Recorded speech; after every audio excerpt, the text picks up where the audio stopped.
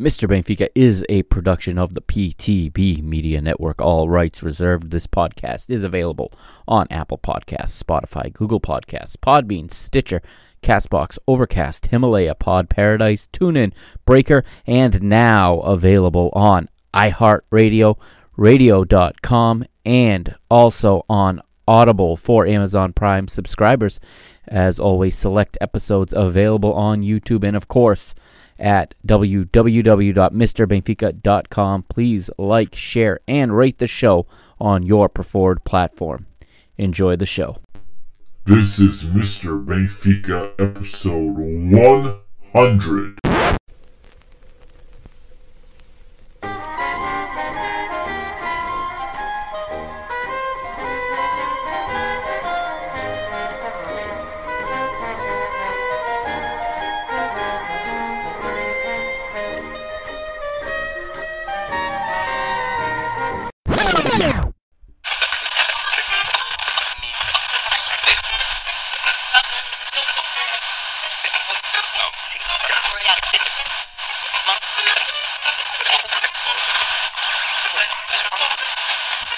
Hello everybody and welcome to the very first episode 1, the kickoff for the Mr. Benfica podcast. My name is Mike Agostinho, the Mr., and I am going to bring you through 3 Benfica matches tonight.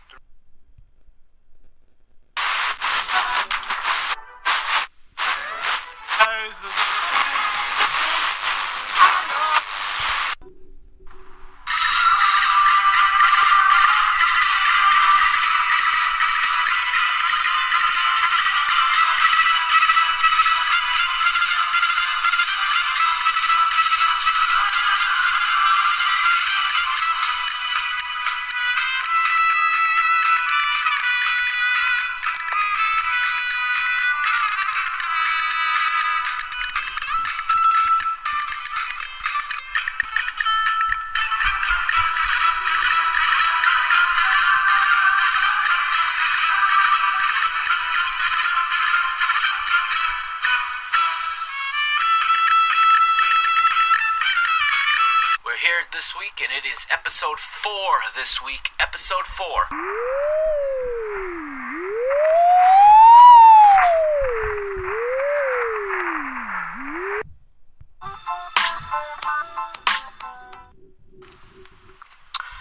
What's up, Benfica Nation? Welcome to episode 18 of Mr. Benfica. I am your host, the Mr. Mike Agostinho. How is everyone doing today? We are the champions. That's right. We are the champions for the 37th time. Let that sink in for a minute. 37th time. Absolutely unbelievable. For the 5th time in 6 years. Benfica, champions of Portugal.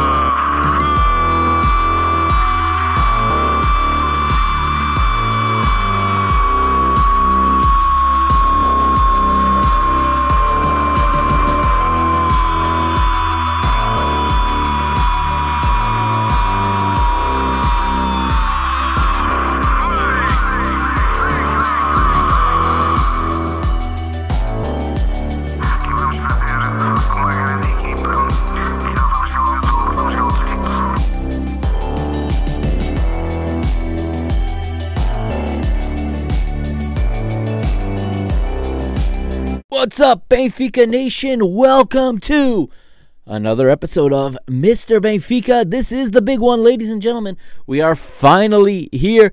Episode 100. Yeah, 100. I can't believe that I stuck with something this long, to be honest with you. This is a milestone for me, certainly.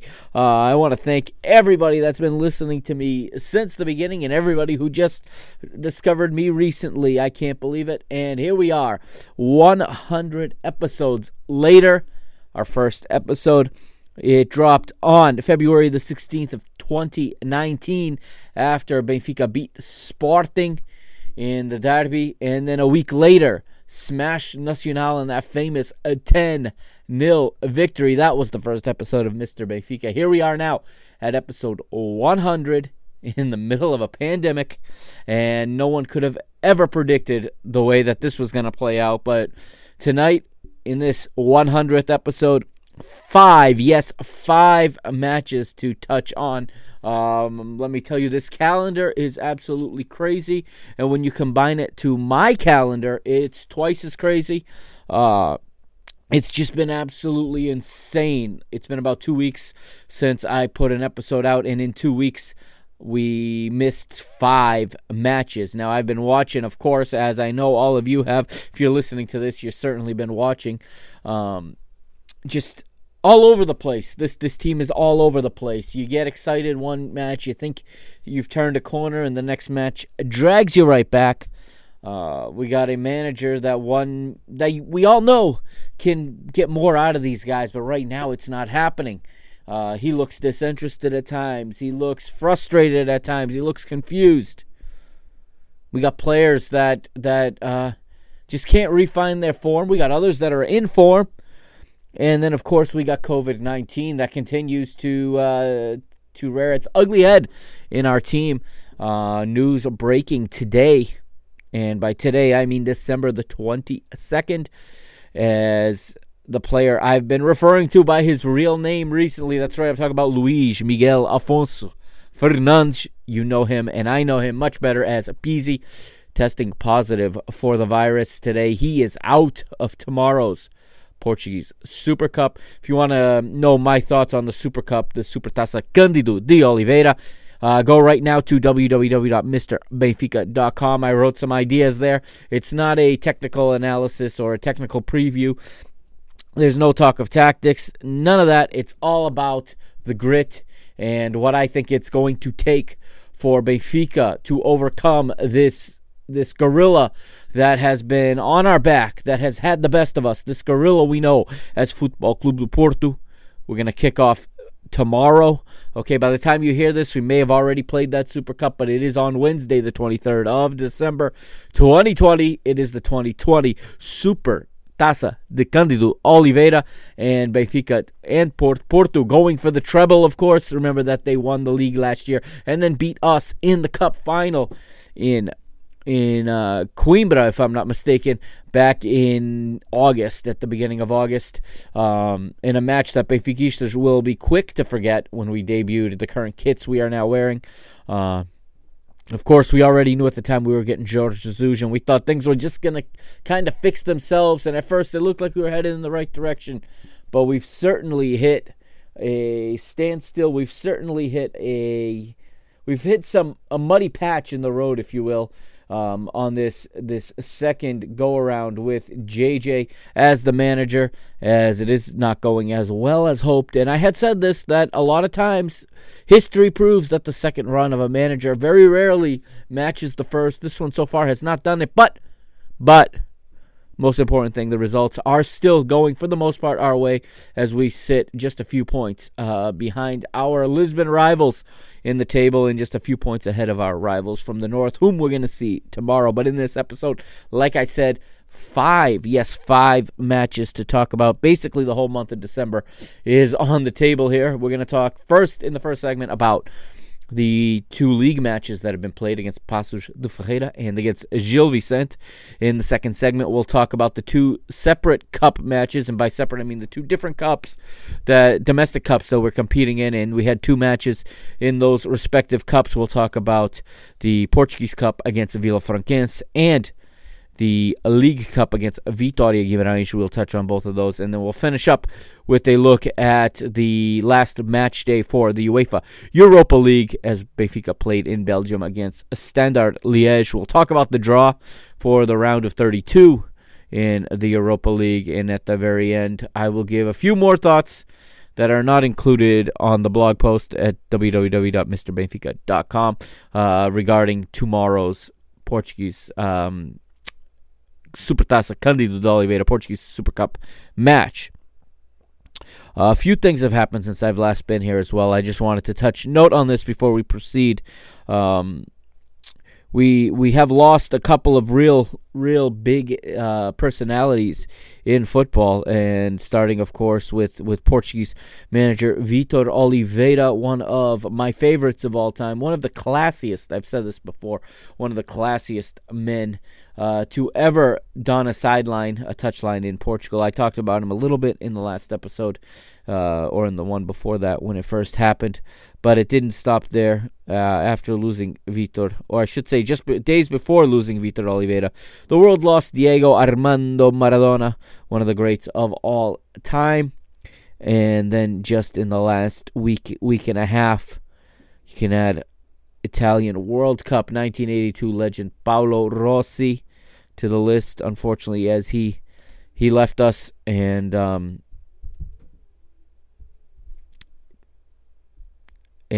obviously his memory lives on. As many of you know, my wife is Italian.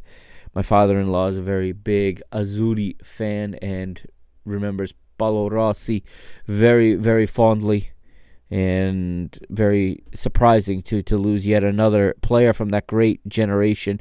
You all know the way that I love the 1980s, and the older I get, the more I dive into the 80s, whether it's music, movies, football, any other kind of entertainment. I mean, the 1980s is just a time period that I'm enjoying revisiting now. Of course, I'm old enough to actually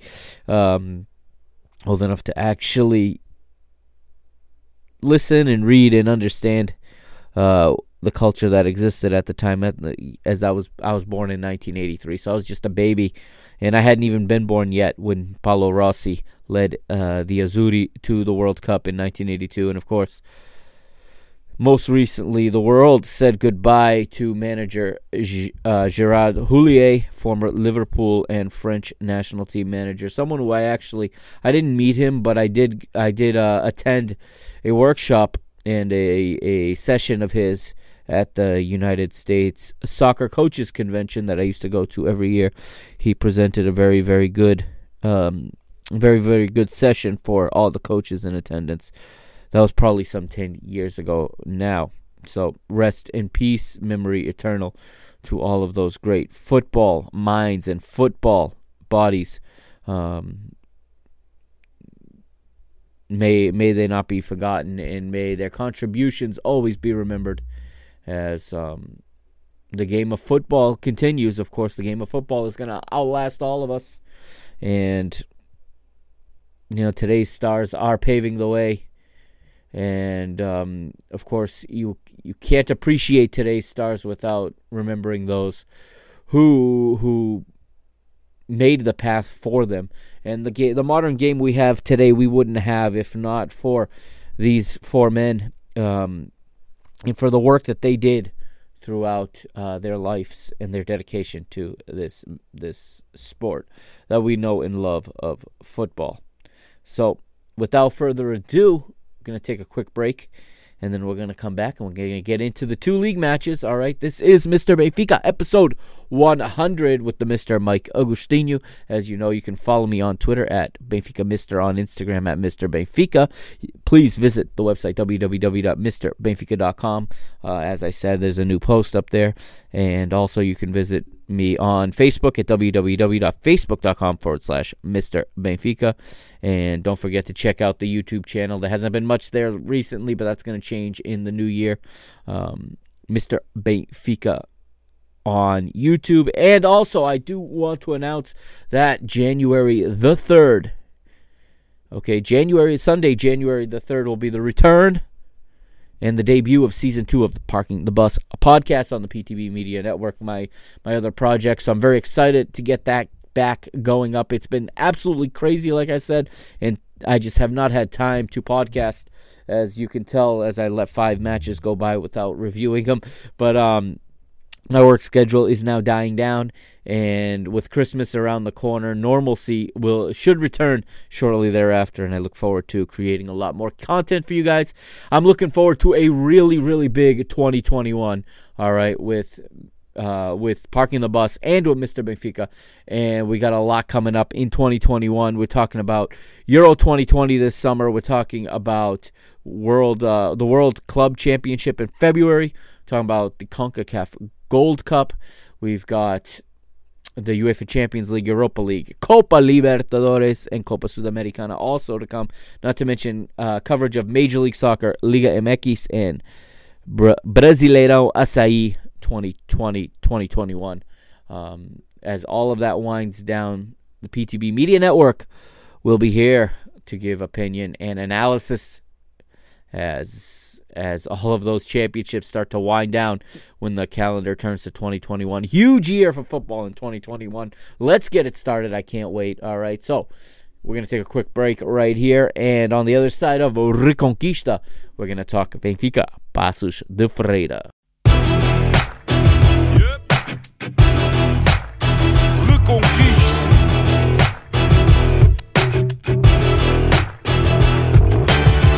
Passo a passo, o caminho é duro. Temos muita história, mas ainda mais futuro. Conto com dificuldade em cada jornada sofrida. A glória da vitória tem que ser bem nutrida.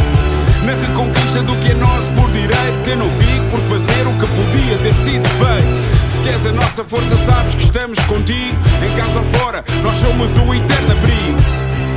Sabes que estamos contigo. Nós somos o eterno abrigo. Ouve a nossa voz, o querer de todos nós. A fé que não se explica.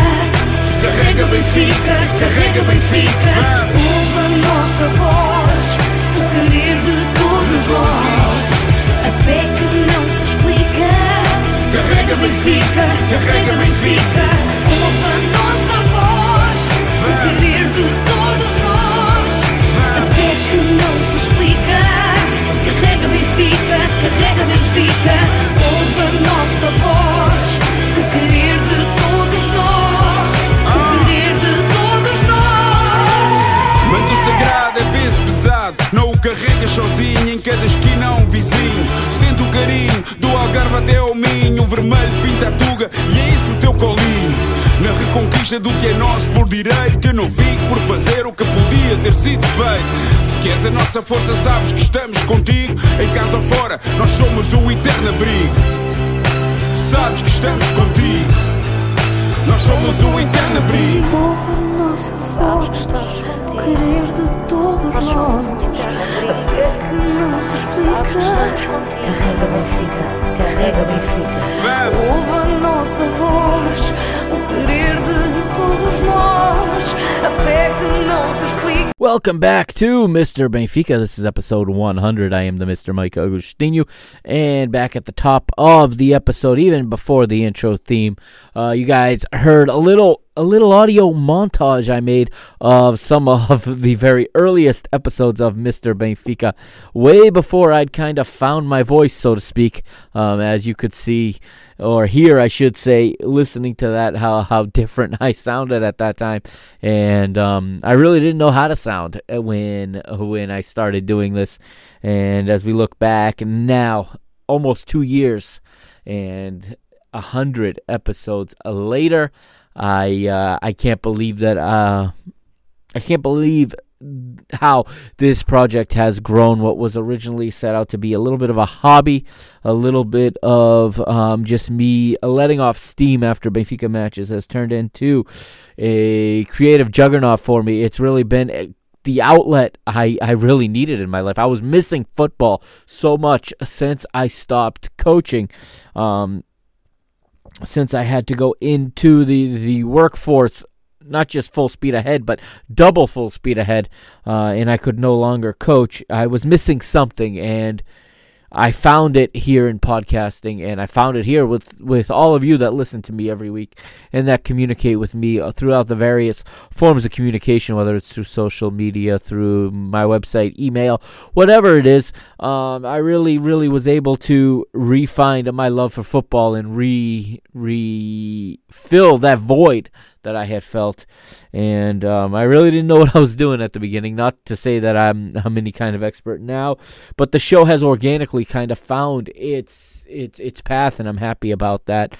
And I never intended for it to kind of, first of all, spin off into two separate spin-off series, if you will. Both Mr. Portugal, including the Portugal at the Euros complete history set that I'm working on right now, and my latest spinoff, the Taça Show, both spinoffs of Mr. Benfica, and eventually not spinning off, but just growing into the PTB Media Network and the original idea of the Parking the Bus podcast, an idea that outdated Mr. Benfica, but Mr. Benfica happened when it happened first, and it is still, I can say all this time later, it's still because of Bruno Lage. If not for Bruno Lage, Mr. Benfica would not be here. I never would have felt the urge, and I never would have felt the calling, if you will, to start talking on a microphone and breaking down Benfica matches. I just enjoyed so much about that first 6 months of the Bruno Lage era, and it reinvigorated me and really inspired me to start breaking down football, to start talking week after week. And it was supposed to be a weekly show, but as you have followed us, you see some weeks I put out 3-4 episodes, some weeks there's one, sometimes I go 3 weeks without an episode. It all depends on what's going on in the rest of my life, because I am doing this solo, and the reason I do this solo I have explained in the past, but it's been a while, is because of my hectic schedule, and sometimes I have to record at 4 in the morning, sometimes at 4 in the afternoon, sometimes at 11 p.m. It all depends whenever I have free time to record these episodes. Yeah, that's when I do it. So that is why this is still, by and large, a solo format. But I have had a guest on the show before. I've branched out a little bit. I never imagined I would have now 5 episodes dedicated entirely to and exclusively to Benfica's women's team, and I have to admit that over 100 episodes, those are my favorite episodes. I'm not gonna lie, those are my favorite episodes. Why? I don't know. Probably because I'm the only one doing them. Probably because I feel ownership of that service, that product of covering Benfica matches. And I've said before, the Benfica women's players are top notch. They are world class, and always available to answer a question, always showing support for me when I'm trying to show support for them. I love that team, and I've enjoyed every minute of watching them grow and flourish. And in case you didn't know, the next episode, Mr. Benfica 101, will be a review of Benfica women's football's historic round of 32 two-legged tie with the mighty Chelsea Football Club in the UEFA Women's Champions League. Okay, scoreline aside, okay, the girls just played their hearts out, especially in that second leg in London. Couldn't be more proud of that team. I get emotional talking about it and thinking about just how far they've come, and just the dedication that team has despite the difficulties. And do not fool yourself, there are a lot of difficulties being a professional athlete, especially in Portugal, a female athlete in Portugal. Okay, they make it happen. They just absolutely make miracles happen, and they've grown that team from the ground, from the second division to the UEFA Women's Champions League. And again, there is that team has conquered my heart, and they know I love them, and I'm going to continue to cover them. I can't wait, because we got the championship phase of the Women's Liga BPI starting up very soon, all right, the final stage, if you will, and the championship stage, so there'll be a lot more content covering the Benfica women's football team in 2021, and of course, before the new year is out, I will also have a review of tomorrow's Benfica versus Porto Cândido Supertaça de Cândido Oliveira, and I'll break that match down for everybody before the end of 2021, obviously, as my schedule gets back to normal and I can get these episodes out much quicker. All right, moving on now to Liga NOS round number 9. It is Benfica hosting Paços de Ferreira, and we're going to have to turn the calendar back a little bit here. We're going to have to turn it back to Sunday, December the 6th, 2020. We're at the Estádio da Luz, and Benfica trying to keep pace with their rivals in this one. And let's go to the lineup, starting with the very, very in form Paços de Ferreira. They were very in form when they entered this match, coming off of, I believe, 5 consecutive wins. Let me double check that. They came into the match. I have the information here with me.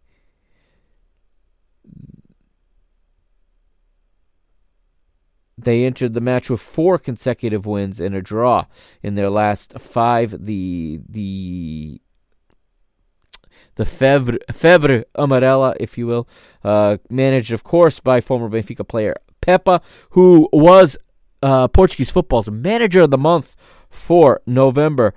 All right, and Pepa sent out this team in a 4-4-2 to the Estádio da Luz. In goal, Jordi, 4 across the back, Fernando Fonseca on the right, Marcelo and Maracas are the center back pairing, with Oleg Rayabiuk as the left back. In midfield, Elder on the right, Bruno Costa on the left, and Diaby partners with Canada international Stefan Eustáquio, the former Nazarenos midfielder, the former Nazarenos youth product from the beautiful town, if you will, seaside town of Nazaré, a place I love in Portugal.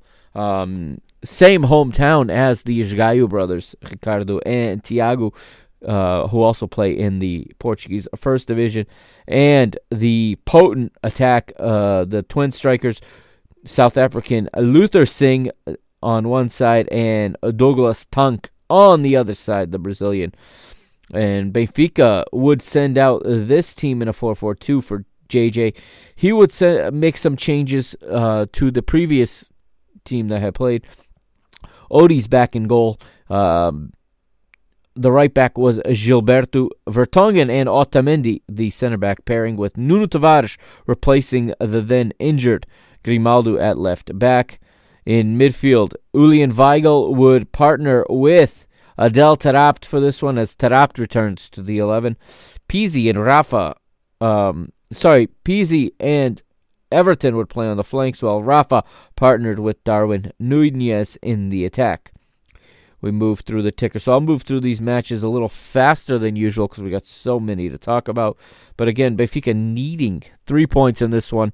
We're at the Estádio da Luz, of course, but Paços de Ferreira comes out to play, and I said it before that a lot of times I think that instead of applauding these teams that come out and try to play against Benfica and end up finding themselves getting routed, that they should be criticized for that. Well, Pepa came out and played, and there's nothing to criticize. Fantastic performance from Paços de Ferreira in this match. They took Benfica right to the limit in the 4th minute. Núñez had the first attempt. Darwin with a left-footed effort from the center of the box, but it was saved in the center of the goal by Jordi. We move ahead, and we're in the 13th, and it is Paços de Ferreira, an attempt saved as Douglas Tank would have a header from very close range, but saved in the center of the goal by Odie. As Douglas got on the end of a Luther Singh cross. Luther Singh, remember last year, completely cut us up when he was playing for, I believe it was Moreirense. We had a heck of a time trying to stay with him. A very, very quick player who has obviously some nice pace, good skill, and partners really well with Douglas. And we move ahead, 18th minute, and it is Pizzi trying to put Benfica on the board. Again, the informed player for Benfica right now, the man of the moment, Luis Miguel Afonso Fernandes. I like to use his full name. You know him, and I also know him as Pizzi. He hits the post with a right-footed shot from the center of the box. It was assisted, or I should say set up by Darwin Núñez. 22nd minute, and an attempt is blocked by Nicolas Otamendi. It was Douglas Tunk with the left-footed shot from outside the box, but blocked. However, in the 23rd minute, disaster would strike for Benfica, who were playing quite well at the time. But off a corner, the ball comes all the way across.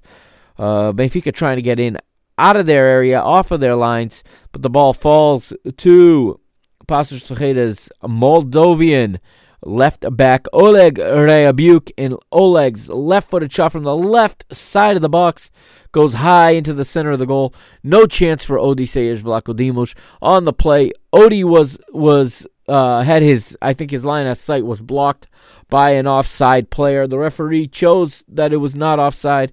The VAR did not intervene, and I'm going to say this, they got this one wrong, okay? And this is not because I'm a Benfica supporter, just trying to say that Benfica didn't deserve to give up this goal. This goal was offside, and here's why. The argument being made by our rivals and by those defending the referee is that I believe it was Luther Singh was the player who was in the offside position, was not in the line of sight of Vlaco from the shot. And perhaps that's true, but here is the problem, okay? And here is why it is offside. If you go back and you watch this replay, okay? The offside player is forced to duck to avoid being hit by the ball. The moment he ducks his head, he is part of the play, and he is offside. For him to not be offside, he has to stand still, and the ball has to not hit him. I mentioned this way back in episode 4. You heard the intro to episode 4 at the start of this episode.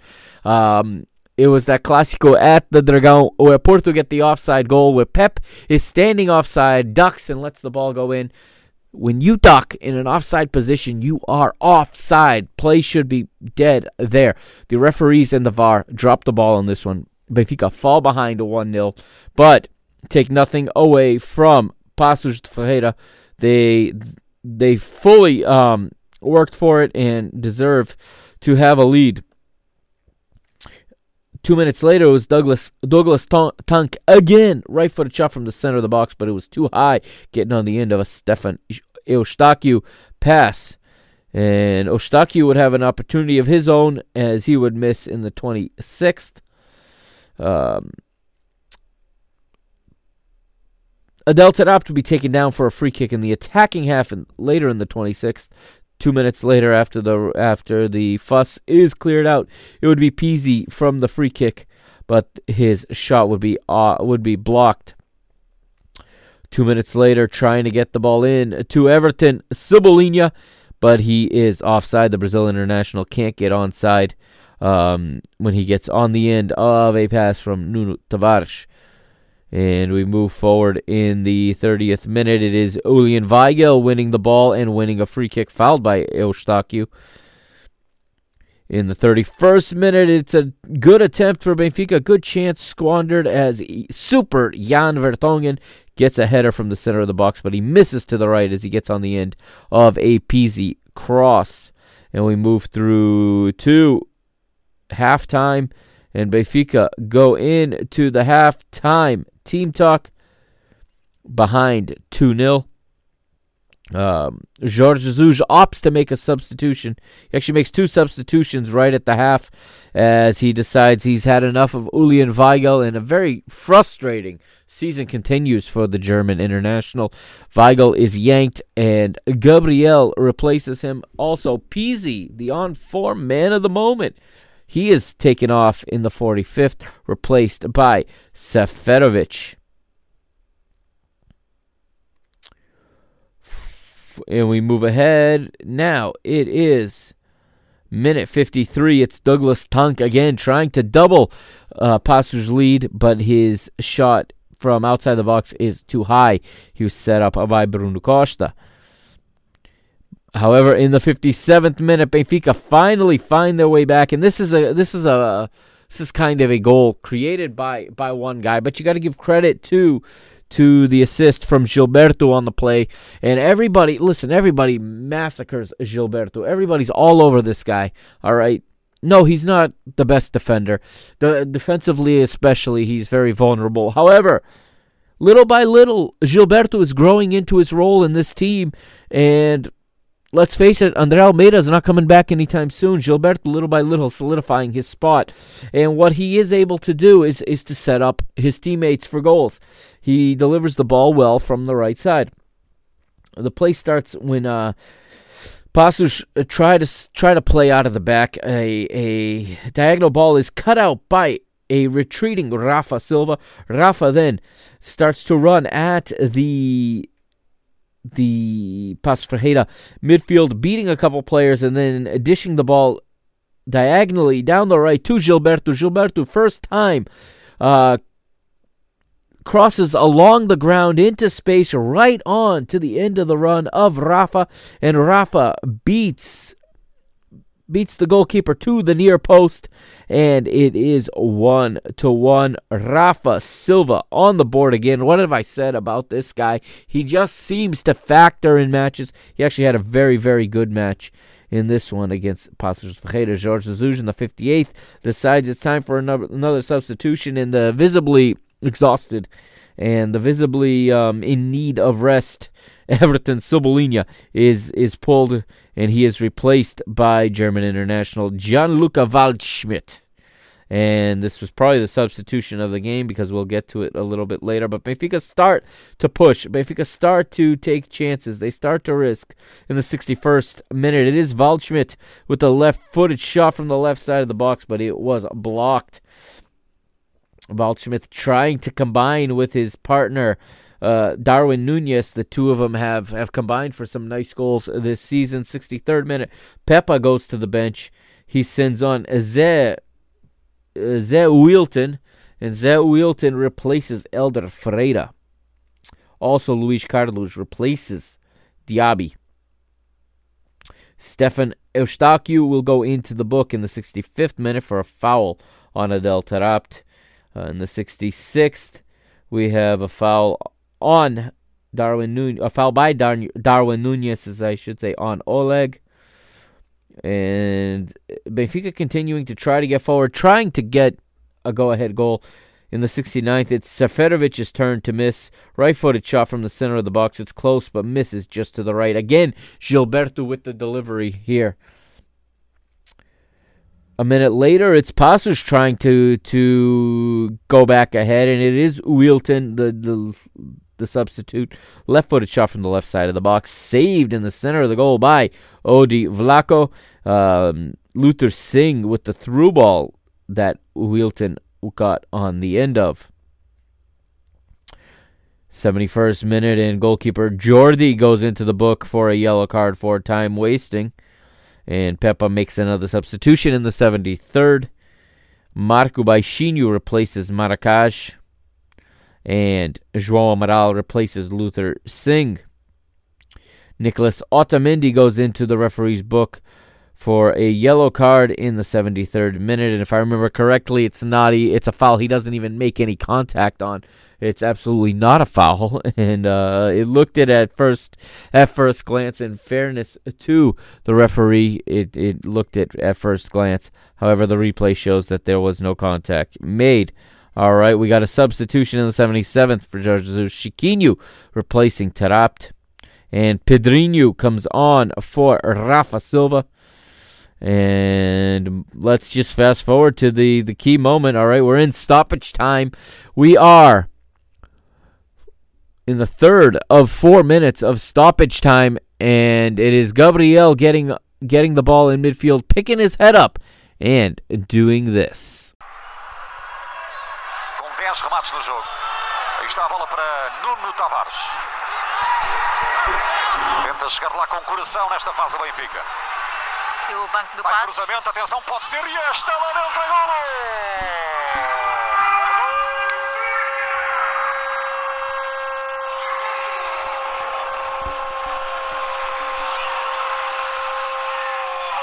Benfica! Marca Luca Waldschmidt em cima do último minuto do tempo extra. Saltou, ganhou, marcou, e o Benfica está muito perto de ganhar uma vitória arrancada a ferros em cima da hora, com cruzamento de Gabriel e golo de Luca. So Luka Waldschmidt wins the match and brings the 3 points to Benfica right in the dying moments. The ball would not even be kicked again. The referee would blow his whistle for full time. Let's hear from the goal scorer, the man of the match, Luka Waldschmidt. Que fez o golo da vitória já no último minuto. Hi Luka, what do you think about this moment of the goal? Yeah, it was a good moment for me, but the most important is the team. So it was very important that we win this game. I think it was very tough. The opponent was very good.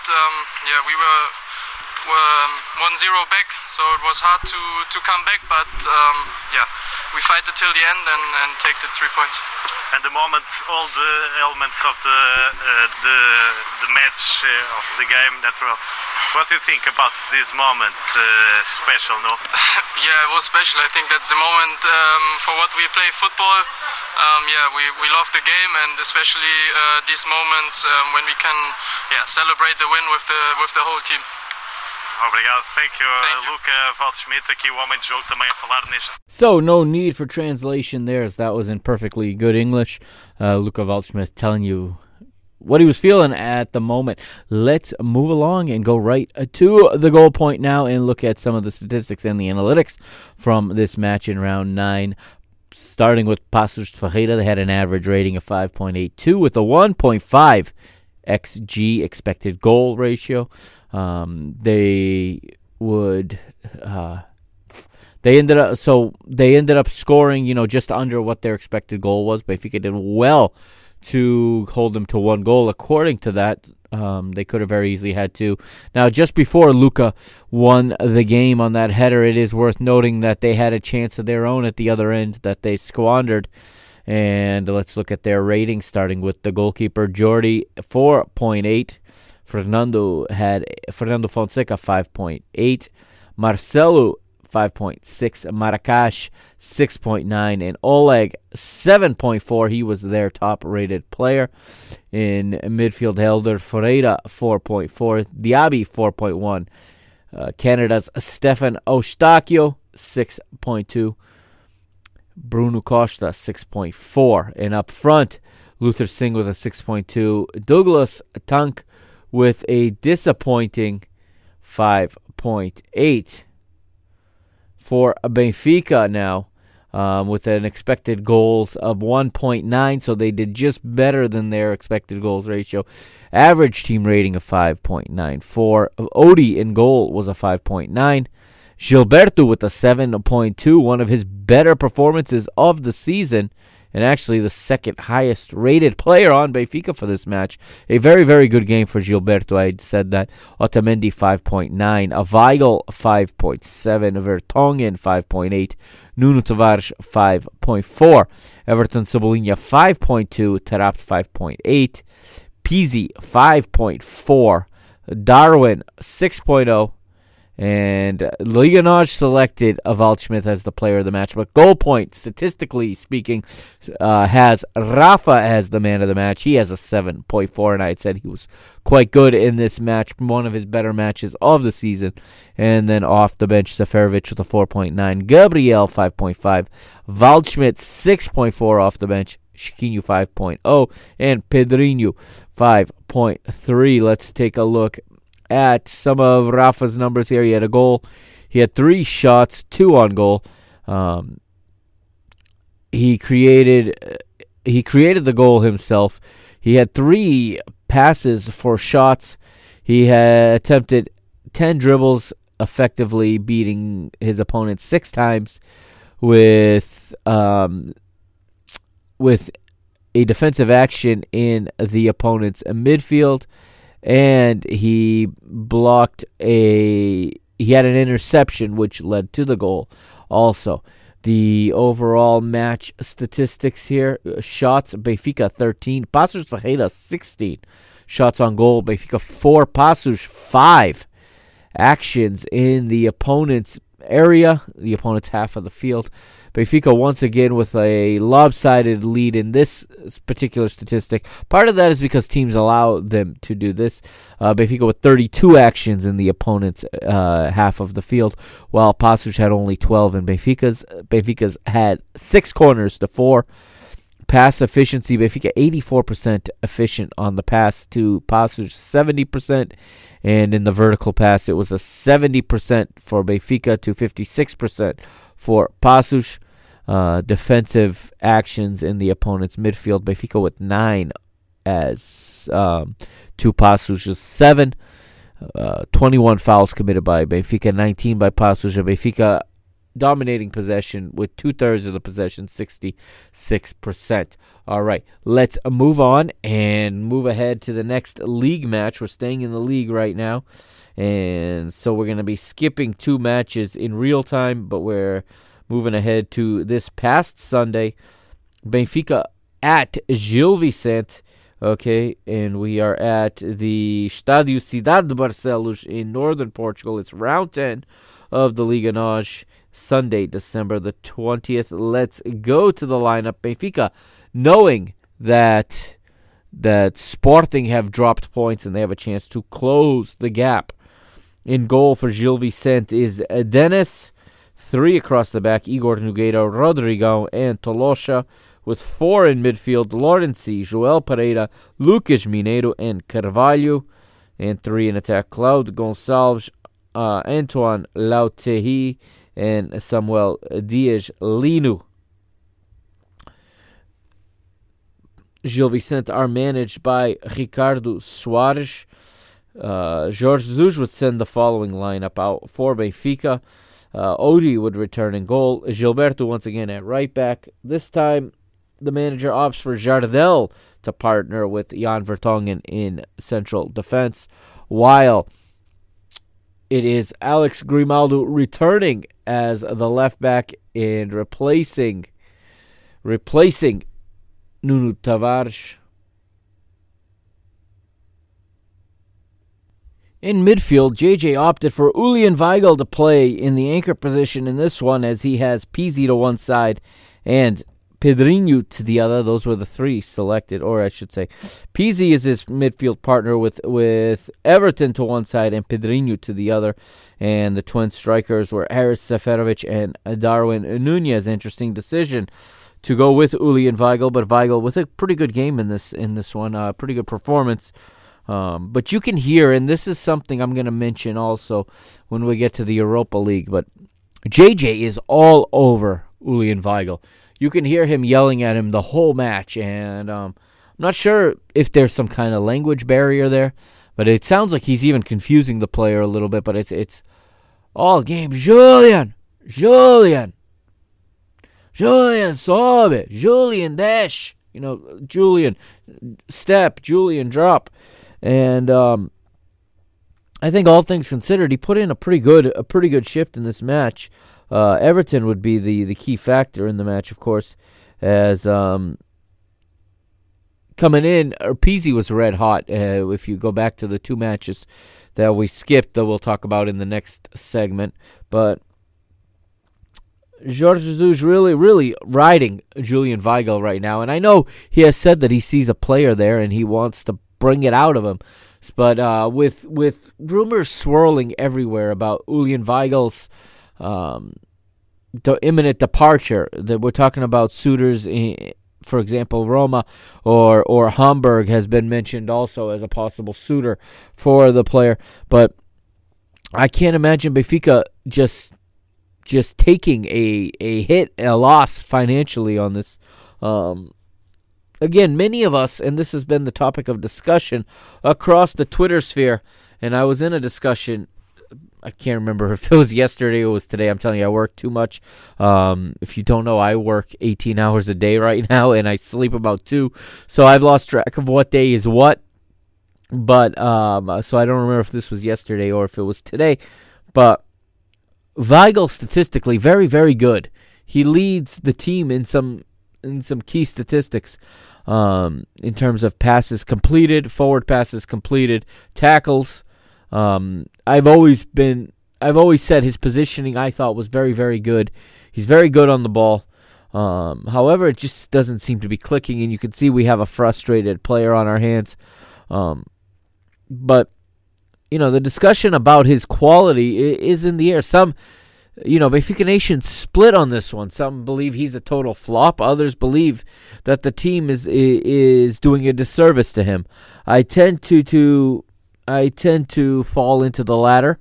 I've been big on him since he arrived. I think there's a player here. I know many disagree with me, but I think there is a player there. There's a player who can do things that no one else on this team can do. I still believe he is the best one to sit in front of the back four and protect the two center backs. When he's not there, we are that much more likely to surrender easy goals in transition. Our center channel is an absolute highway. It is a freeway. Autostrada, okay? Corredor Central, Autostrada, the central corridor, central channel is an absolute highway. And again, I'm not going to beat up on this player anymore, but when you pair him with Taarabt, for example, which didn't happen in this one, but it did in the previous match, and he was heavily criticized. But when you pair any holding mid with Taarabt, there's a huge gap there defensively, and the other team is always going to be invited to come down the center of the pitch. If you're going to use Taarabt, you better keep the ball for 70% of the match. In a big English Premier League match last week when Tottenham took on Liverpool, Jurgen Klopp spoke about possession, and I've come on here and I've said how I don't really value possession. I have much more the Jose Mourinho mentality about the game and about how to win the match, I should say. And I'm much more in his school of thought than Klopp's. But Klopp makes a good point, and he said that Tottenham under Mourinho are a counter-attacking machine, monster. And Benfica make every opponent look like a counter-attacking monster. One, because they're playing a vulnerable system and are not good at keeping the ball. I mean, they're making unforced error after unforced error, giving the ball away. That was the case again here against Paços Ferreira. Against Paços Ferreira here, a very, very slow, methodical game.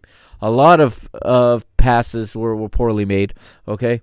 And some of this is true also if you partner Pizzi with one of these central midfielders, because he's also not a true central midfielder, and you're not getting the best Pizzi if he's wasting his energy tracking back and defending and having to carry the ball 60 yards up the pitch before he can make that final pass. The one thing he is good at, the one guy we have to deliver that final pass in the attacking third, you can't be lining him up 40, 50 yards away from the area. And that's what we do.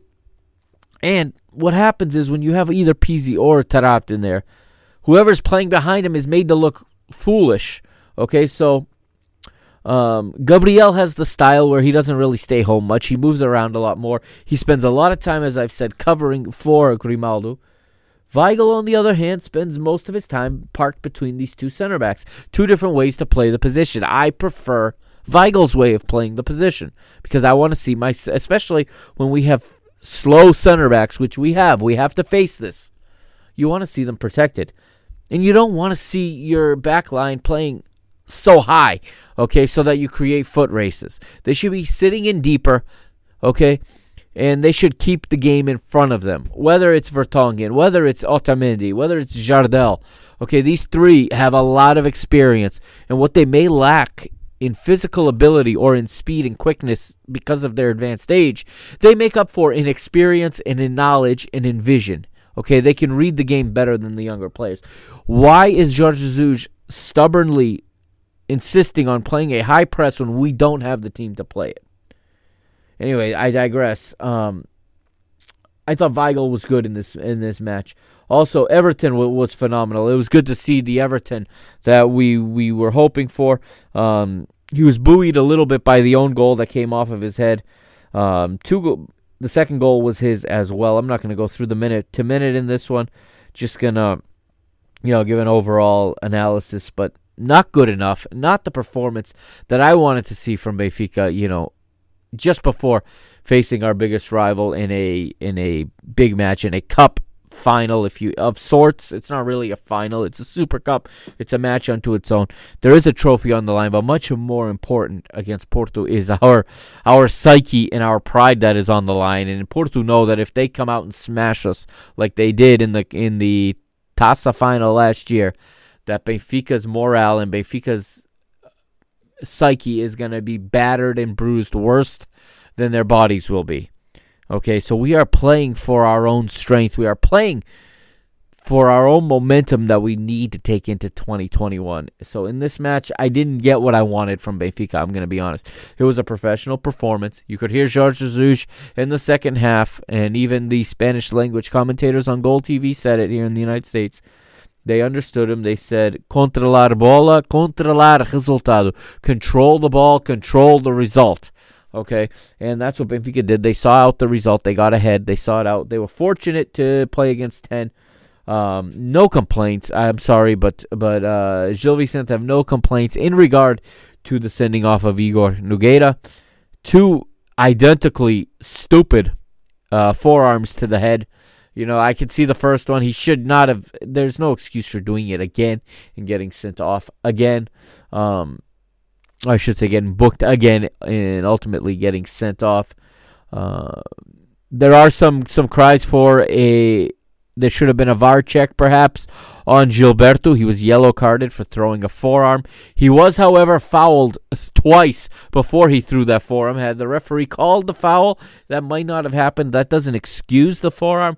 And in the case of VAR, that does not overturn a potential red card. The referee decided on yellow. I think Benfica were fortunate. Gilberto was fortunate. However, when you watch on the VAR, the Gil Vicente player could have also gone because he tried also to do the same thing. He just did not connect. And whether or not you connect is irrelevant in violent conduct. It is all about the intent in violent conduct, and it could have very well been both players being sent off or just Gilberto being sent off, depending how the VAR and the referee would have interpreted the images. But VAR was not at least consulted in the stadium, and play was allowed to continue. Like I said, Everton with a goal and forcing an own goal, and Benfica victorious 2-0 on the road at Gil Vicente. Let's go to the goal point for this one as I pull it up here. And Benfica getting the all-important 3 points, keeping pace, like I said, or I should say, reducing Sporting's lead to 2 points. So the goal points starting out with Gil Vicente, average rating of 5.45, expected goals of 0.7. Of course, very, very good for Benfica to finally get a clean sheet. But let's be honest, this clean sheet was due much more to Odi making big saves than it was anything else. I saw it on Twitter. Some of you want to jump on me and say that it's because Otamendi wasn't there to screw it up. Come on. Jardel was beat. He made mistakes. There were 3 easy sitters that Gil Vicente squandered. Odi would have been the man of the match had it not been for Everton's goal and forced own goal. He was fantastic, Odi was in this match. Benfica very easily could have found themselves down 2-0, even 3-0 in the first half. Dennis has a 6.5 rating in goal. Joel 5.5 across as the right back. Igor Nogueira 4.1, Rodrigo 4.6, Talosha 5.7, Laute 5.4, Vitor 4.6, Gonçalves 5.6, Lucas Mineiro 5.8, Laurenci 6.5, and Diaslino 5.0. The substitutes that came in off the bench: Tim Hall 5.2, Enrique 5.0, and Buba 5.2. Benfica now with a 1.4 expected goals. They managed to put the ball in the goal twice, a 5.87 goal average rating. Odi, as we said, 7.3 in goal, one of his higher ratings of the season. Gilberto again with one of the better ratings, 6.4 for the Brazilian right back. Jardel 5.3, Weigl 5.5 on goal point. However, on FotMob he was a 7.5, so take with that what you want. Vertonghen 5.8, Grimaldo 5.4. Everton, the man of the match, according to the goal point, 8.2. Pizzi 6.0. Pedrinho 5.3. Seferovic 5.0. Darwin Nunez 5.0. Off the bench, Tarapt 4.9. Diogo Gonçalves comes on, earns a 5.3. Waldschmidt, Samaris, and Chervi all enter, but do not factor in the rating. And we look at the statistics. Total shots, 14 to Gil Vicente, 11 to Benfica. 5 on goal for Gil Vicente to 6 for Benfica. Benfica again winning this actions in the opponent's half. Again, by design, because teams do not want to press Benfica high. They want to lay low and clog up the passing lane. So Benfica with 27 actions in the opponent's half, while Gil had 10. Benfica with 3 corners to Gil Vicente's 4. Pass efficiency, Benfica 88% efficient to Gil Vicente's 53%. To Gil Vicente's 74%, while the vertical pass 77% to Benfica, 53% to Gil. And Benfica 71% possession, again, by design. Benfica were nowhere near that good. They were very slow, a lot of useless and meaningless possession, a lot of passing backwards and square. So the best part about this match was, in fact, the result. And we're going to move ahead now to the table here. As the table is, by the way, up at www.mrbenfica.com. It is already up and updated there after 10 rounds. So we look at the table here, and Sporting lead the league with 26 points. A little bit of a surprise. 8 victories, 2 draws, 24 goals for, 7 against. Benfica second with 24 points, 2 back. Third is Porto with 22 points. And in fourth, Braga is there with 21 points. So already the big 4 in the top 4 positions. While Vitória Guimarães hold on to 5th place right now. 19 points from 10 matches. 6th place belongs to Paços de Ferreira, 15 points. 7th belongs to Santa Clara with 13 points. Belenenses SAD has 11, they're 8th. While Famalicão, Rio Ave share, Rio Ave, Famalicão also on 11 points. Famalicão 9th, Rio Ave 10th, thanks to, it looks like goals scored, as Famalicão have 13 scored to Rio Ave's 5 scored. Moreirense is 11th, they have 10 points, as do Marítimo and Nacional.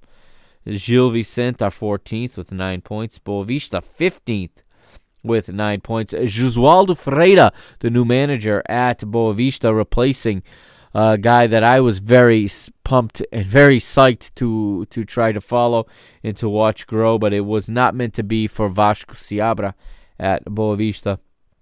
Right now, the relegation playoff spot, because there will be a liguilla, as they call it, a playoff at the end of the season. 16th place will play the 3rd place team from the 2nd division. Right now, that spot belongs to Tondela, 9 points.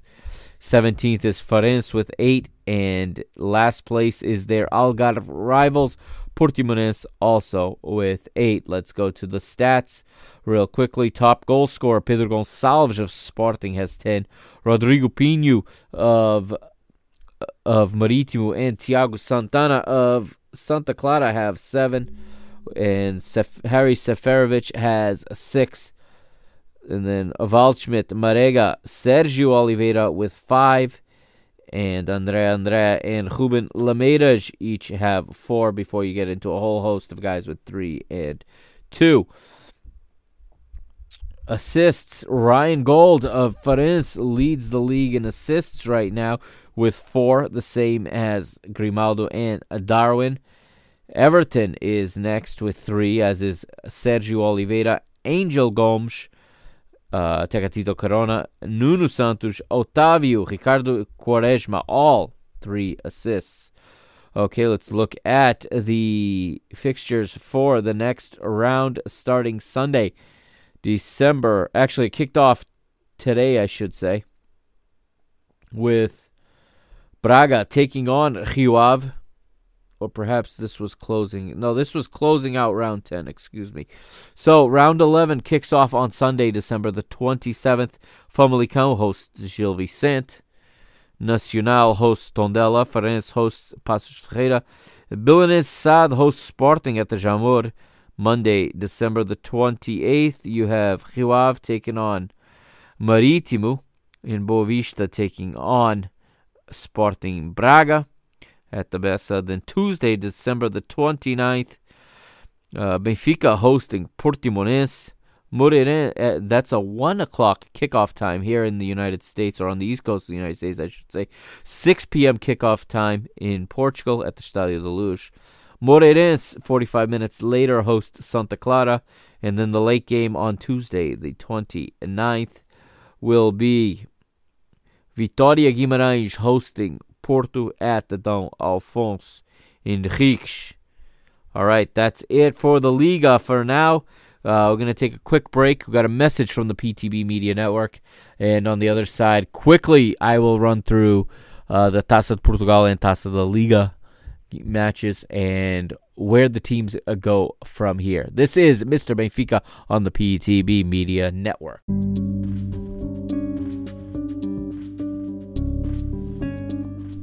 PTB Media Network presents the Park in the Bus podcast, coming back right at you for Season 2, dropping January 3rd, 2021. And it is a new format this season, multiple episodes per week, Parking the Bus podcast, covering all of your football needs across the world. And in 2021, coming to the Parking the Bus podcast, the FIFA World Club Cup, Euro 2020, Copa America, CONCACAF Gold Cup, CONCACAF Champions League, Major League Soccer, Liga MX, Brasileirão, as well as the Premier League, the Championship, WSL, Ligue 1, Serie A, Bundesliga, and La Liga, all coming your way in 2021 on the Parking the Bus podcast, only on the PTB Media Network. So whether you prefer Apple Podcasts, Spotify, Google Podcasts, or any other podcast platform, Castbox, you name it, the link is in the show notes of this episode so that you can follow Parking the Bus podcast. Go ahead right now, click follow. All right, subscribe to Parking the Bus podcast and give a good rating so that we can get the Parking the Bus podcast out to more people. And again, don't forget, Sunday, January 3rd, 2021, Season 2 is underway.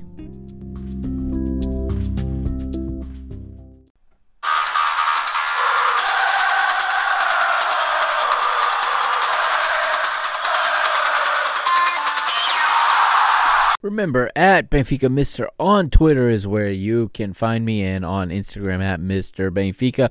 And don't forget to check out my new post at www.mrbenfica.com. Just went up earlier today.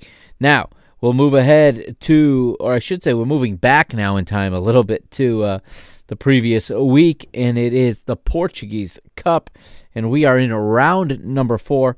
Benfica hosting second division side Vila Franquense, and Vila Franquense had a little bit of a disadvantage in that their third round match was played only a few days before this, so they did not have a long time to really prepare for Benfica. But they had just previously won the chance to go to the Estádio da Luz and play against Benfica. And Vila Franquense are coached by João Tralhão, former Benfica youth coach who coached some of Benfica's current players, notably Ferro, Diogo Gonçalves, and I believe Gonçalo Ramos all played for him at one stage or another. And this match went the way it should have. Now, I didn't get extra excited about this. I enjoyed watching it on a TVE, on TVI, and I also enjoyed some of the analysis, I have to point out, from the color commentator Manuel Cajuda, former manager. Brought some nice insight that we don't always get in Portuguese commentary. But this Benfica playing in an all-red kit in this match, and Vila Franquense coming out in all white, and Benfica just did what they were supposed to. So this is a win, like they say, a antiga, old-fashioned victory, the way they used to beat up on small teams, 5-0. Much of it due to a very fast start. Gonçalo Ramos in the 11th, Pizzi in the 14th, and Seferovic in the 15th got Benfica out of the gates sprinting 3-0 after a quarter of an hour, and just before halftime, 3 minutes before halftime to be exact, Seferovic made it 4-0 in the second half. Pedrinho with an absolute golazo. If you haven't seen it, go to YouTube and look this up. Pedrinho versus Villafranquense. This is an absolute golazo with his left foot cutting in from the right, top corner. No goalkeeper in the world is going to save it. Perhaps the best goal Benfica have scored all season. 5-0 to Benfica. They see out the result.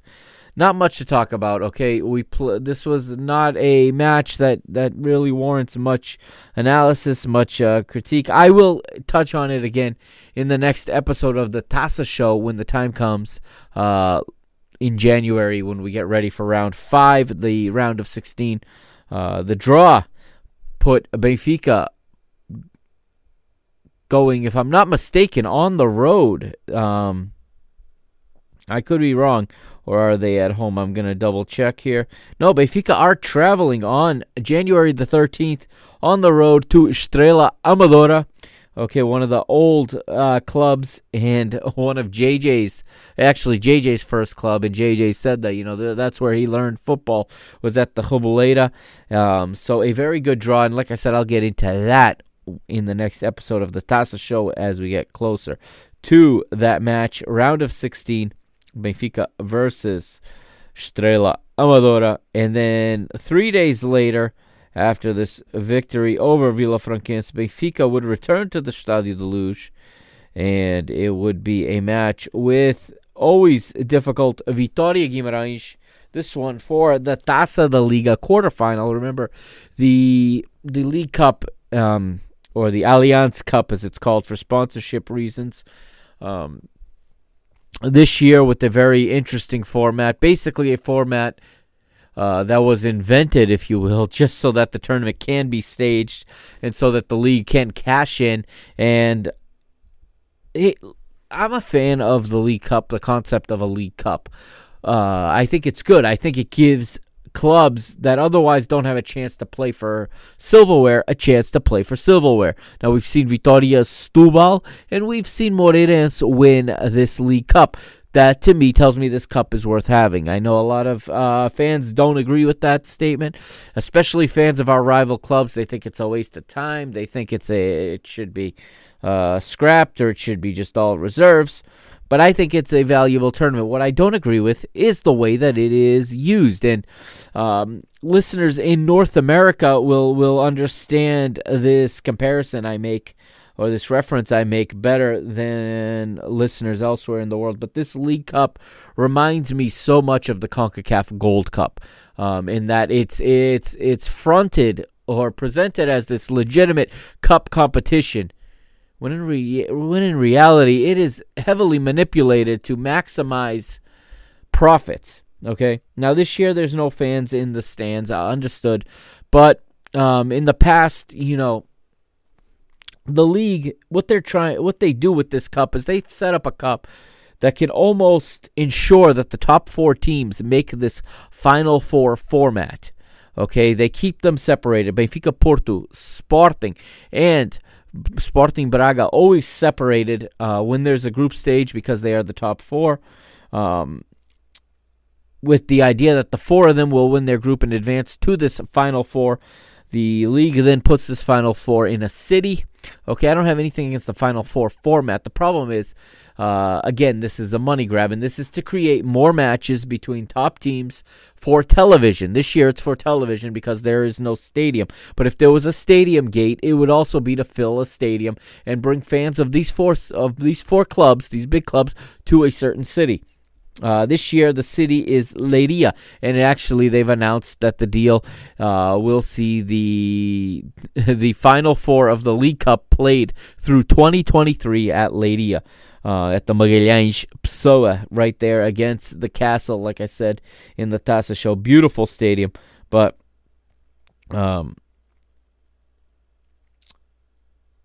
so Benfica playing here against Vitória Guimarães, and that's because this year's format put them up against each other. So what they did was, rather than having a group stage like they normally do, and again, I think this is a good tournament if you keep it different than the Portuguese Cup. Unfortunately, there's a tug of war and a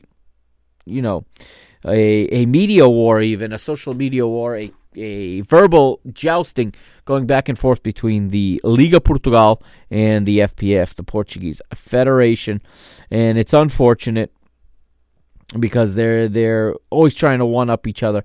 This tournament, like I said, this cup has value, if you ask me, as long as it's kept pure. And why I reference this to the CONCACAF Gold Cup, the way CONCACAF, the Confederation of North America, Central America, and the Caribbean, the way they run their continental championship, their version of the Euro or the Copa America, is that they first of all take the United States and Mexico and separate them because they want those two teams in the final. Why? Because they want to fill a stadium in an American city that has a large Mexican population. That is their formula. It is for television. They play double headers. They will put those two teams playing, and they will piggyback two teams with less support to play 3 hours before them in the same stadium. Okay, it is the ultimate money grab in football, and this Allianz Cup looks very much like the money grab for the Liga Portugal. I mean, the competition has changed name due to sponsorship reasons more times than I can count, and it's just not being run properly. It'd be such an opportunity, again, like I said, for other teams to get a chance. I think if they drew random groups, okay, and who knows, you draw the big four all in one group, that would be exciting. That opens a path for somebody else, and that forces them to play meaningful matches against each other. The big four don't like that. The Liga Portugal doesn't like that, so they separate them. This year, there was no group stage due to the fixture congestion, so rather than scrapping the tournament because they can't possibly do that, and it's understood, they have a television deal, they have a sponsorship deal with Allianz. So they decided that they were going to take the six top Portuguese first division teams at round 9, if I'm not mistaken. They took the standings on that day at the end of round 9, and the top 6 were joined by the top 2 in the second division to make an 8-team tournament. The first place team, Sporting in this case, would play second place from the second division. So essentially the first seed plays the 8th. Second place was Braga. They would play against the 7th seed, which would be the top team in the second division. So Braga played against now my mind is escaping. They played Estoril.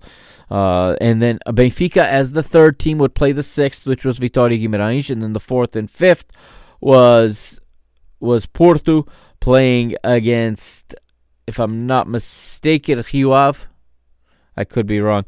But Porto took care of business. They won their Taça da Liga game. Sporting won theirs, Braga won theirs, Benfica win theirs, but not without a struggle. So, Benfica take on Vitória Guimarães. It is on Wednesday, December the 16th at the Estádio da Luz. It's the quarterfinal, of course.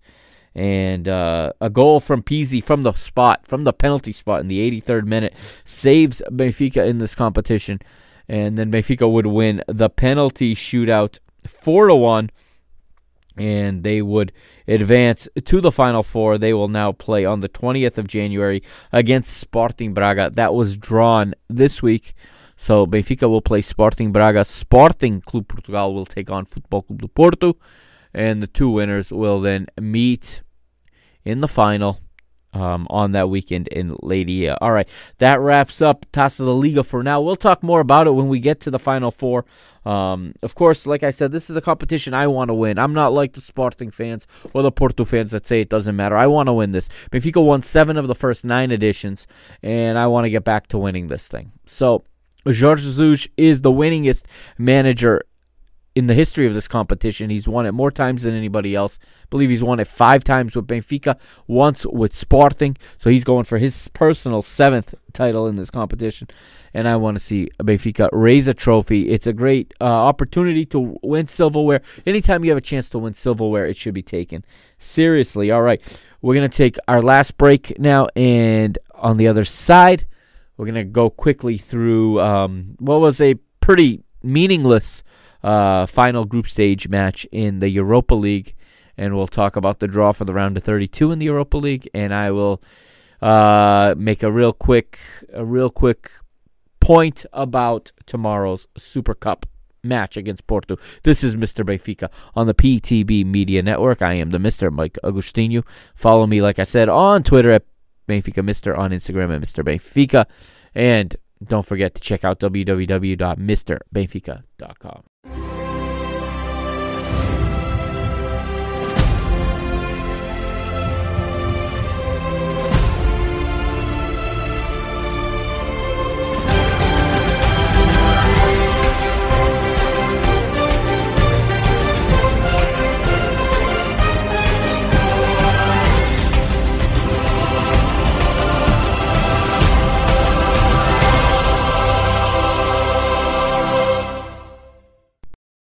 And welcome to the final segment of this episode 100, this historic episode 100 of Mr. Benfica. We're turning the clocks back once again, going back to Thursday, December the 10th of 2020. Of course, we are in the city of Liège in Belgium. Benfica well received there by many, many Benfica fans, demonstrating outside the stadium upon the team's arrival their support for the Glorioso. Of course, Liège, a city with a very large Portuguese expat community, and very large within that community, obviously, is a Benfiquista community. We're at the Stade Maurice Dufresne, and it is Benfica taking on Standard Liège, match day 6, UEFA Europa League Group D. Let's look at the lineup, starting with the Belgian side. Arnaud Bordart is the goalkeeper. They're playing in a 4-4-2, managed by Philippe Montagnier, and manager Montagnier would go with these four across the back: Laurent Jans, Merville Bocadi, Konstantinos Laifis, and Nicolas Gavori. For in midfield, Goicho Simra, Samuel Bastien, Nicolas Raskin, and Aidan Samir, with the strike tandem of Abdul Faisal Tapsoba and Michel Ange Balequisha as the strikers. Georges Jesus would go with this lineup. He would make a few changes, knowing that the result was going to most likely be irrelevant, so this needs to be taken into account. Yes, Benfica still had a chance to win the group, but I think everyone had reserved themselves to the fact that it was very, very unlikely Rangers were going to slip up in the last match against what is, quite honestly, a very, very poor Lech Poznan side. So the manager deciding to make some changes. In goal, it's Elton Late returning between the sticks for Benfica as he gets another start. And B-team call-up and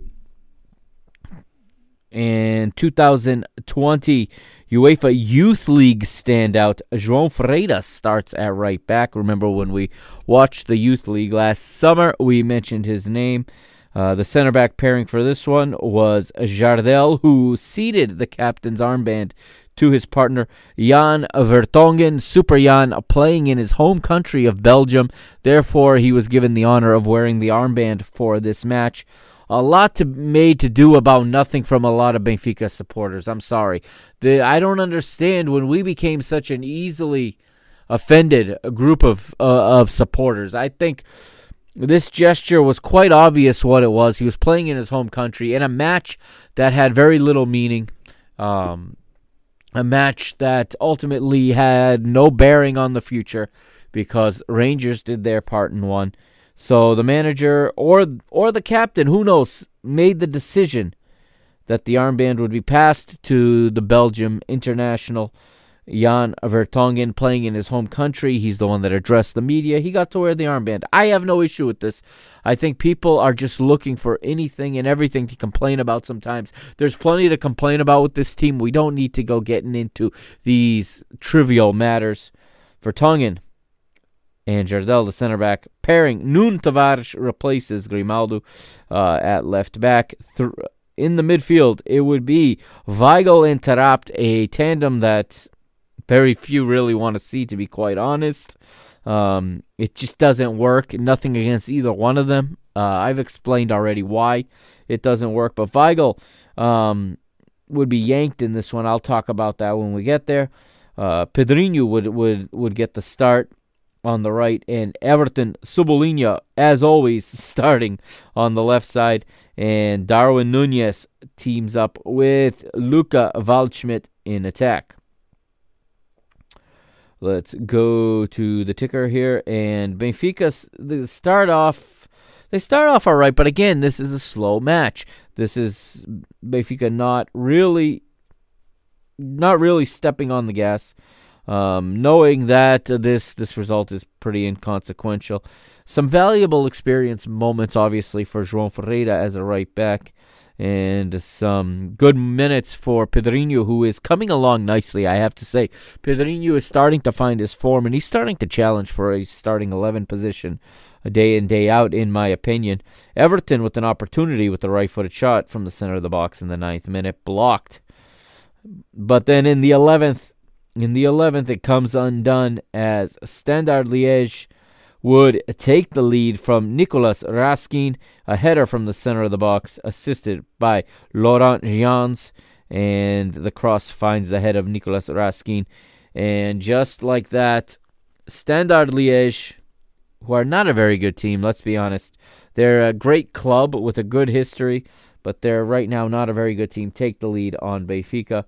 However, it would only take 4 minutes for Benfica to get one back. This goal created from the creativity, the movement, and the dribble of Pedrinho, and then he plays a nice diagonal ball into the box, onto the end of the run of one Adel Taarabt, and for... Obviously, I'm going to be fair when I criticize him. Adel Taarabt delivers a nice cross, finds the head of Everton Cebolinha, and Everton heads it into the goal. It is 1-1. Yes, Adel Taarabt with the assist. Everton with the goal, with the header from the center of the box. 1-1 in Liège after a quarter of an hour. In the 20th, Pedrinho with another attempt, this time a left-footed shot from the left side. Blocked. He had been set up by Everton. A good game for Everton in this one. 21st minute, and it's Darwin with a header from close range, and he misses to the right. A opportunity he should have been able to finish. 24th minute, and it's Taarabt now, right-footed shot from outside the box, saved in the bottom left corner. 29th, it's Standard with an opportunity. Samuel Bastien with a left-footed shot from outside the box, saved in the bottom right corner by Elton Late. We move forward to minute 34, and this time it is Jardel with the opportunity off of a corner. Gets his left foot on the ball, but he misses to the right. The corner was hit by Everton, headed back across goal by Julian Weigl, and Jardel unable to knock it home to finish the play. And we move on, and we go to minute number 45. Waldschmidt with a left-footed attempt from the center of the box, but his effort is saved in the bottom left corner as he had been set up by Taarabt. Halftime takes the teams in with a 1-1 result. And second half now, Tapsoba with an opportunity, right-footed shot from the center of the box for Liège, assisted by Nicolas Raskin, but he misses to the right. Pedrinho with an opportunity, left-footed from outside the box, but his is saved in the bottom left corner. Everton with an opportunity again in the 51st. He does essentially the same play except from the other side. Coming down the left, cuts right, hits a right-footed shot from outside the box, but he misses wide to the right. And that came off a pass from none other than Julian Weigl. Weigl playing quite well in this match. In the 52nd minute, João Ferreira goes in the referee's book for a yellow card foul on Nicolas Gavori. And then the substitutions start first for Standard Liège. Collins Faye replaces Aiden Shamir, and Jackson Muleka replaces Michel-Ange Balikwisha. And 2 minutes later, it is Standard Liège taking the lead, surprisingly at home. Nothing to play for but pride for the Belgian side, but they do take the lead. Abdul Tapsoba, right-footed shot from outside the box in the bottom right corner. He's assisted by Collins Faye, who just entered the match. Benfica look to draw level, though. Benfica not ready to give up. Benfica unbeaten in this competition this year. And Jorge Jesus sends on Pizzi. Who else? When you need a goal, you send on Pizzi this lately. That has been the formula recently. Pizzi replaces Waldschmidt, and also Rafa replaces Pedrinho. So the tandem of Rafa and Pizzi comes on, and we know that things can happen when they're on the pitch together. And in the 66th minute, it does happen, and it is Pizzi converting a penalty kick as he hits it with his right foot to the bottom right corner. That's because the penalty was drawn by João Ferreira. Listen, if there's VAR in this competition, which there should be, I've said that already. This is a European competition. There needs to be VAR. This one would have been called back. There's no penalty here. No penalty, in my opinion. Benfica get lucky. They earn a penalty. And I think what would happen is Benfica would ultimately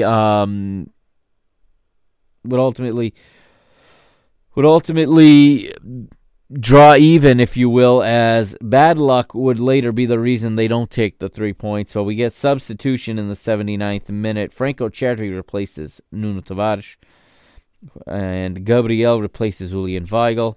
Also, Standard Liège with their substitution. Joaquim Carcela Gonçalves, the brother of our former player, Mehdi Carcela Gonçalves, who we played against earlier in the match day. He was left off the team for this one. But the younger brother, Joaquim Carcela Gonçalves, comes on, replacing Nicolas Raxin. And Haris Seferovic will replace Adel Tarap for Benfica in the 82nd minute. And in the final dying moments, a ball is sent over the top into the area. Pizzi, it's Gabriel with a beautiful ball. One of the ones he's very good at doing. When Gabriel is on. And the ball drops on the area, and off of the hop, on the way down, Pizzi hits it with his left foot perfectly. The ball, however, comes off the crossbar, stays out. Perhaps that makes up for the penalty kick that should not have been. But in the end, it is 2-2. Benfica draw. They take a point. Let's take a look now at the table here in this group. As I pull it up for you, we're in Group D, as I said, and we'll take a look now at the table. Group D, all done. 6 matches have been played. Rangers win the group, of course, as my screen is freezing.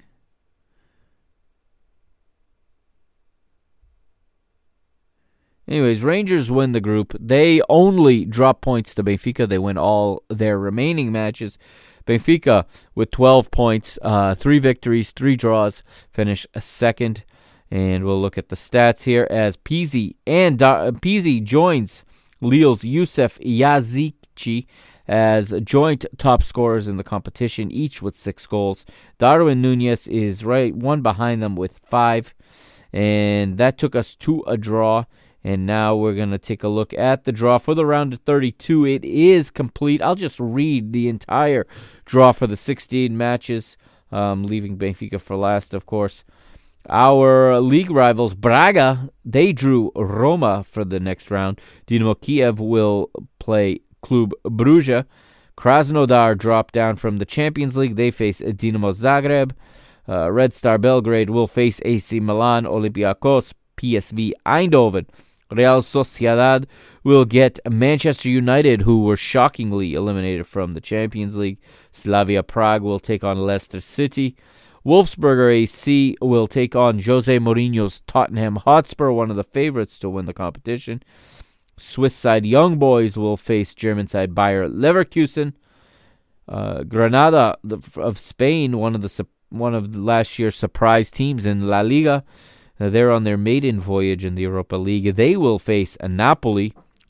French side Lille will take on Ajax.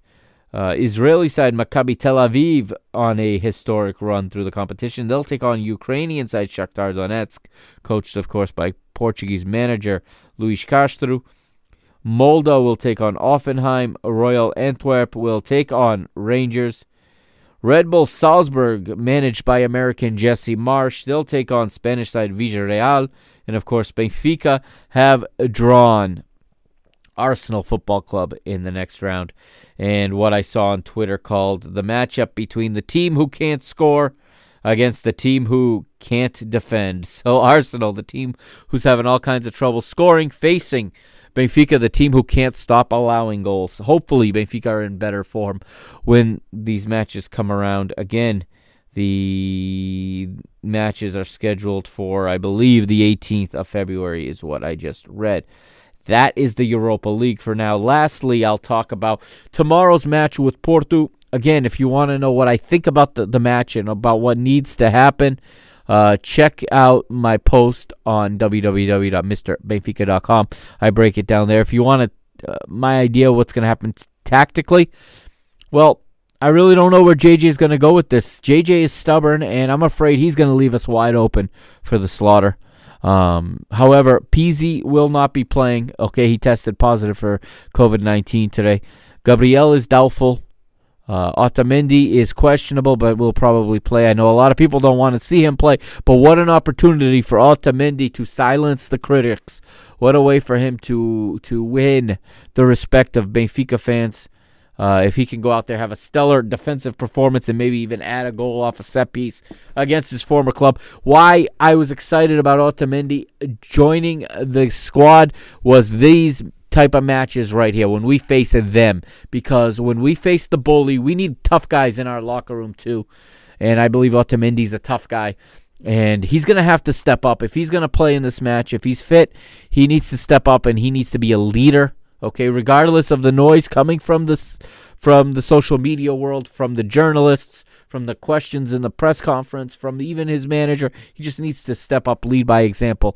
Okay, he's an experienced central defender with a world of experience, tons of talent. Okay, he needs to be tough, he needs to be strong, and lead by example tomorrow. Benfica need to get on the board first. Okay, they need to make the most of their opportunities. They cannot be inefficient. Porto will be deadly efficient. They always are against us. Okay, we need to limit set pieces in and around our area. Benfica need to play smart. The other team is going to come high pressing. They're going to hit. They're going to come in late. They're going to try to get under our skin like they always do. They're going to pressure the referee, okay, like they always do. They know what they can get away with. I said it in the blog post. I think they know that in the first 15 minutes they can really set a tone before the cards start coming out. Hugo Miguel has been named the referee. That's an absolute joke. Hugo Miguel should be nowhere near a football pitch at this level, much less a Clásico between Benfica and Porto.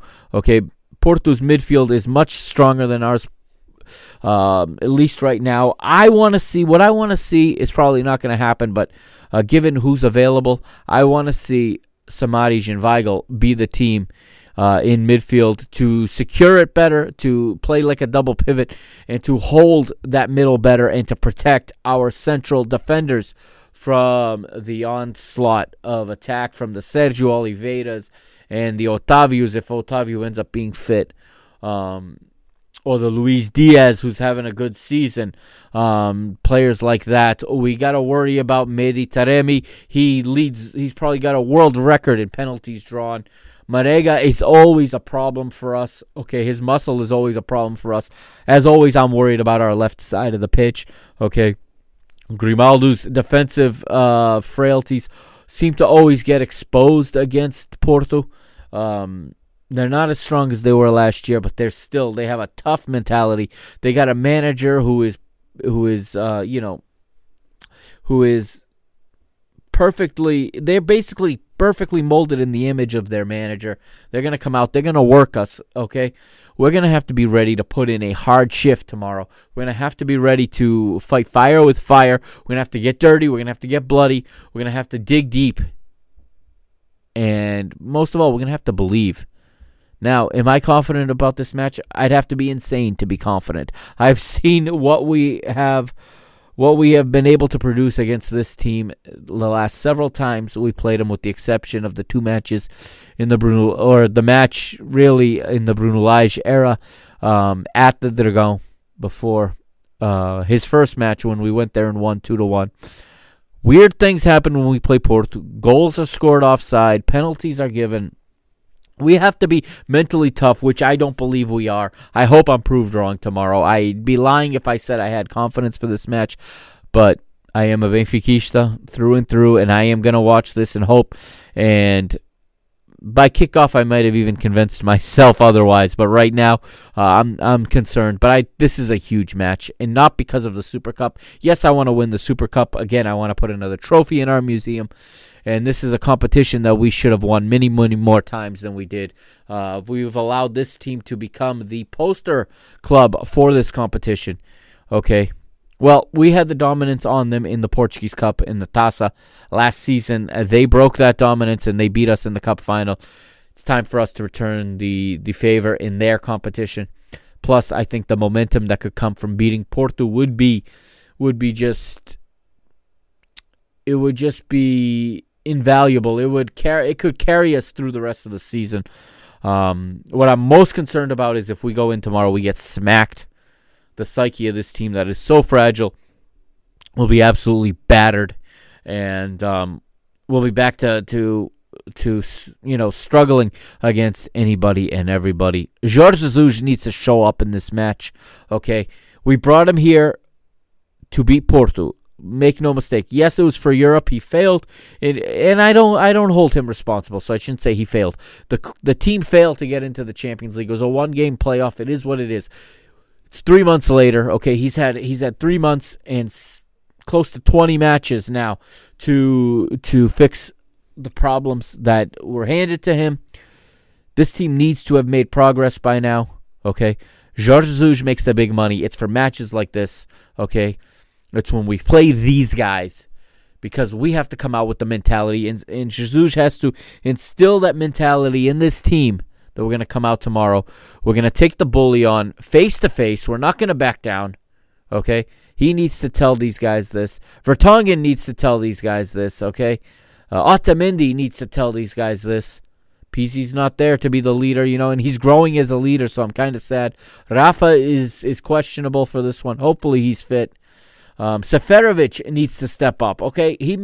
What he lacks in talent, he makes up for in work rate when he decides that he is going to work for this team, and we need that kind of effort tomorrow, so I hope to see Seferovic in the lineup, and I just hope to see a new Benfica, and hope to see a large step in the right direction in this match, because we got a lot of football left to play this season, but we cannot come out of this match battered, bruised, mentally, emotionally, or physically.